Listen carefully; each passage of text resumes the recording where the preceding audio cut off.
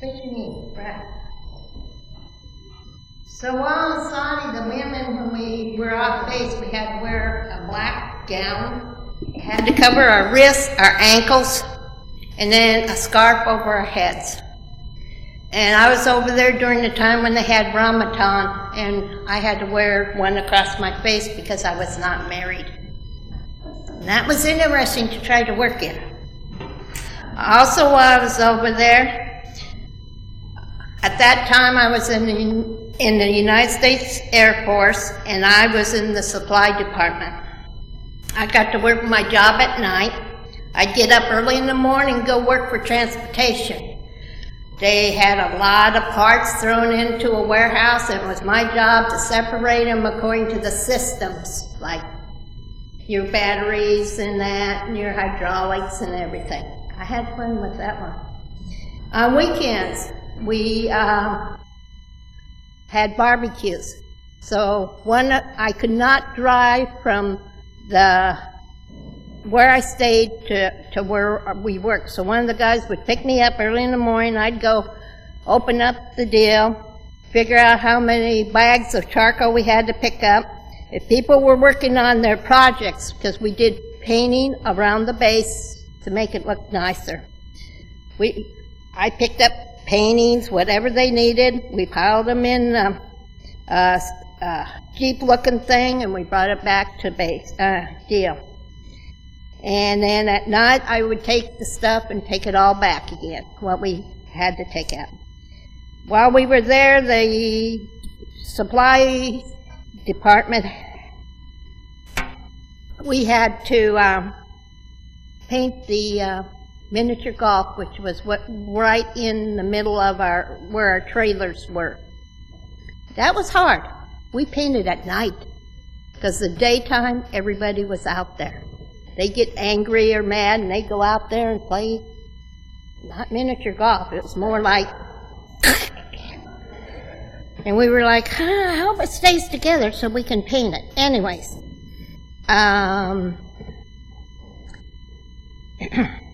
so my tour duty over there was 3 months.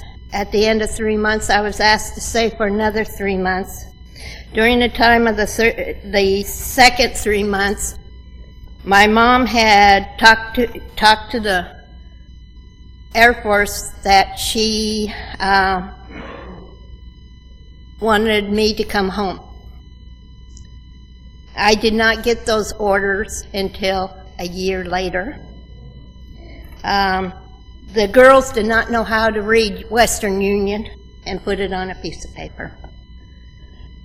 So, in 1994, I got orders to go home. And at that time, prior to that, in 1993, coming home, I helped my mom build the porches on the deal. And she never said she went to see a doctor. She was the type of person that never saw doctors. In November of 1993, my brother and I came home. My brother looked at me, I looked at him, and then we all both knew something was wrong. And so in November, Mom told us that she had cancer of the left breast and that she had cervical cancer. One of the surgeries was going to be done in December and the other one in January.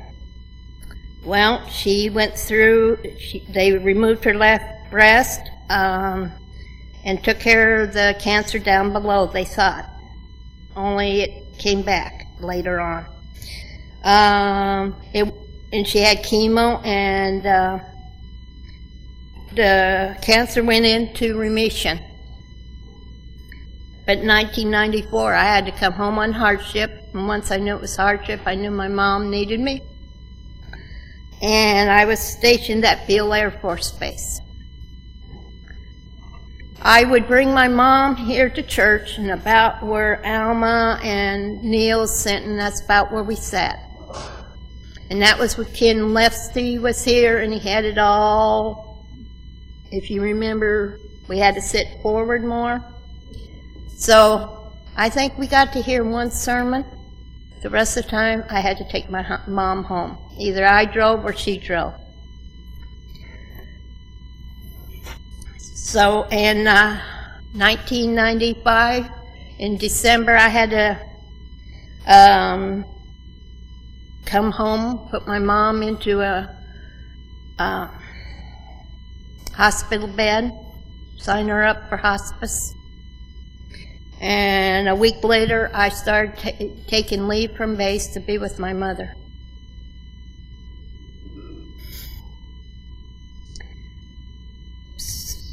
So, in 1996, President's Weekend, my mom passed away. On her bed, there was 2 wishes she had. One of them was for me to become a member of the church and be baptized. So in November of 96, I became a member. And became a member of this church. Her second wish was before she died, she found out that they thought I either had nervous breakdown or I had PTSD. Well, I had PTSD, so she asked Kim if there was a job around the church. And there was at the time. They needed a volunteer in the church, in the office, and that's how I started.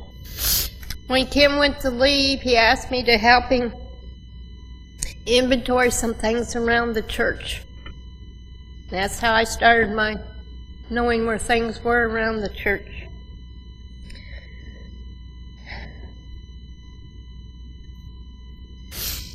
Then in about the 2000 that I can remember, I had help from Ginger and her husband because they thought I had cancer in my right breast. They helped me through it by taking me to my appointments and everything. It was benign, and I thank the Lord for that. And then about a year and a half ago, I went through the same thing again, but all they did was watch it. What they found out was that when you start aging, things move around. Well, now they know that when they give me a breast mammogram, my right side's different from my left. So I went through that, and some of the people of the church knew about it. You guys prayed, and I thank you very much for that. And then in 2019, that's when they thought I had cancer of the kidney, and again, you guys raised up to help me through it.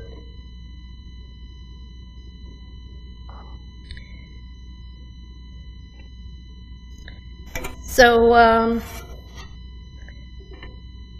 what I'm trying to talk to you guys about is if we band together, we're stronger, and we need to band together. We're getting smaller. We need to band together, be strong, even for each other or as a church. And my deal is Corinthians 3:1-4. And I thank you for giving me a chance to be up here. Thank you.